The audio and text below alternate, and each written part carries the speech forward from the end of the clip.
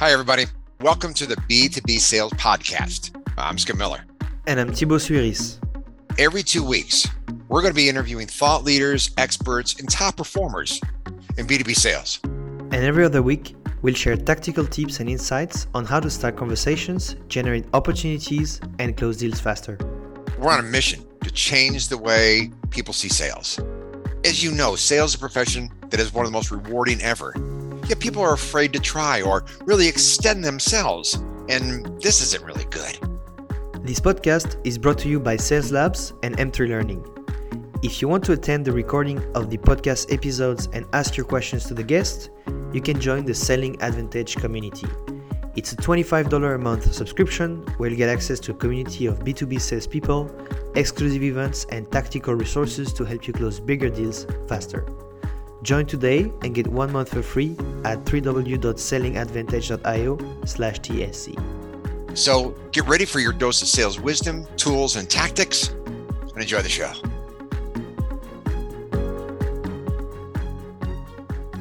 Hi there, it's Thibaut. In today's podcast, I'll share the 3 steps you can follow to run your weekly one-on-one as an SDR or as an SDR manager. So these are more than 3 steps. These are basically 3 questions that you should answer in your weekly one-on-one as an SDR or an SDR manager. Because one-on-one meetings are very often super unproductive and time-consuming. And if you answer and focus on these 3 questions, you're going to get 80% of the information you need to orient your work as an SDR for the week that's coming in. So the first question you need to answer is, how many prospects did you add to your sequence? By answering this question, you'll have a better understanding of the potential conversations you're going to be starting with your prospects. And I really recommend focusing on this metric over the number of touch points or the activity level, because it provides you a better indication of the number of prospects you have reached. For instance, if you have 100 touch points with an average of 5 touch points per prospect, you will only reach 20 prospects, so 100 divided by 5. However, if you contact 100 prospects, regardless of the number of touch points, you will have a larger outreach and most likely more conversations as a result. I've got a bunch of resources in the show notes. So one is the sales process calculator to help you in there understand how many touch points and prospects you need to add. And then I have 4 outbound messages to start conversation that's going to help you.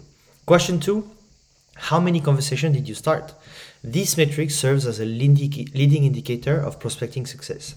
I've observed that 90% of SDRs I train initially focus on booking meetings rather than starting conversations.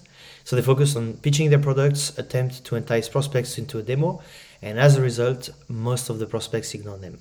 Instead, starting a conversation can provide you with a better understanding of the messaging that resonates with your prospects.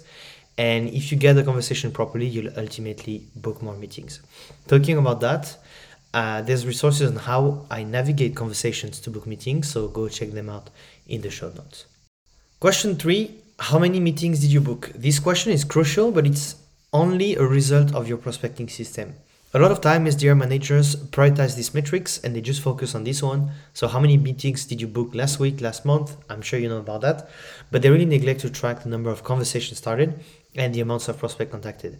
Instead, you can focus on initiating conversations with as many prospects as possible, and this number will automatically increase. So in terms of resources to help you, I've shared how you can build your prospecting system, what's the calendar link etiquette, and basically if you can answer these 3 questions. So the first one, how many prospects did you add to sequence? Second, how many conversations did you start? Third, how many meetings did you book?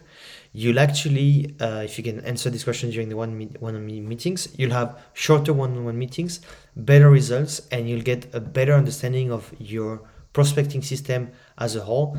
And this will help you determine what you need to work on to reach your targets. So I hope this helps, and happy selling.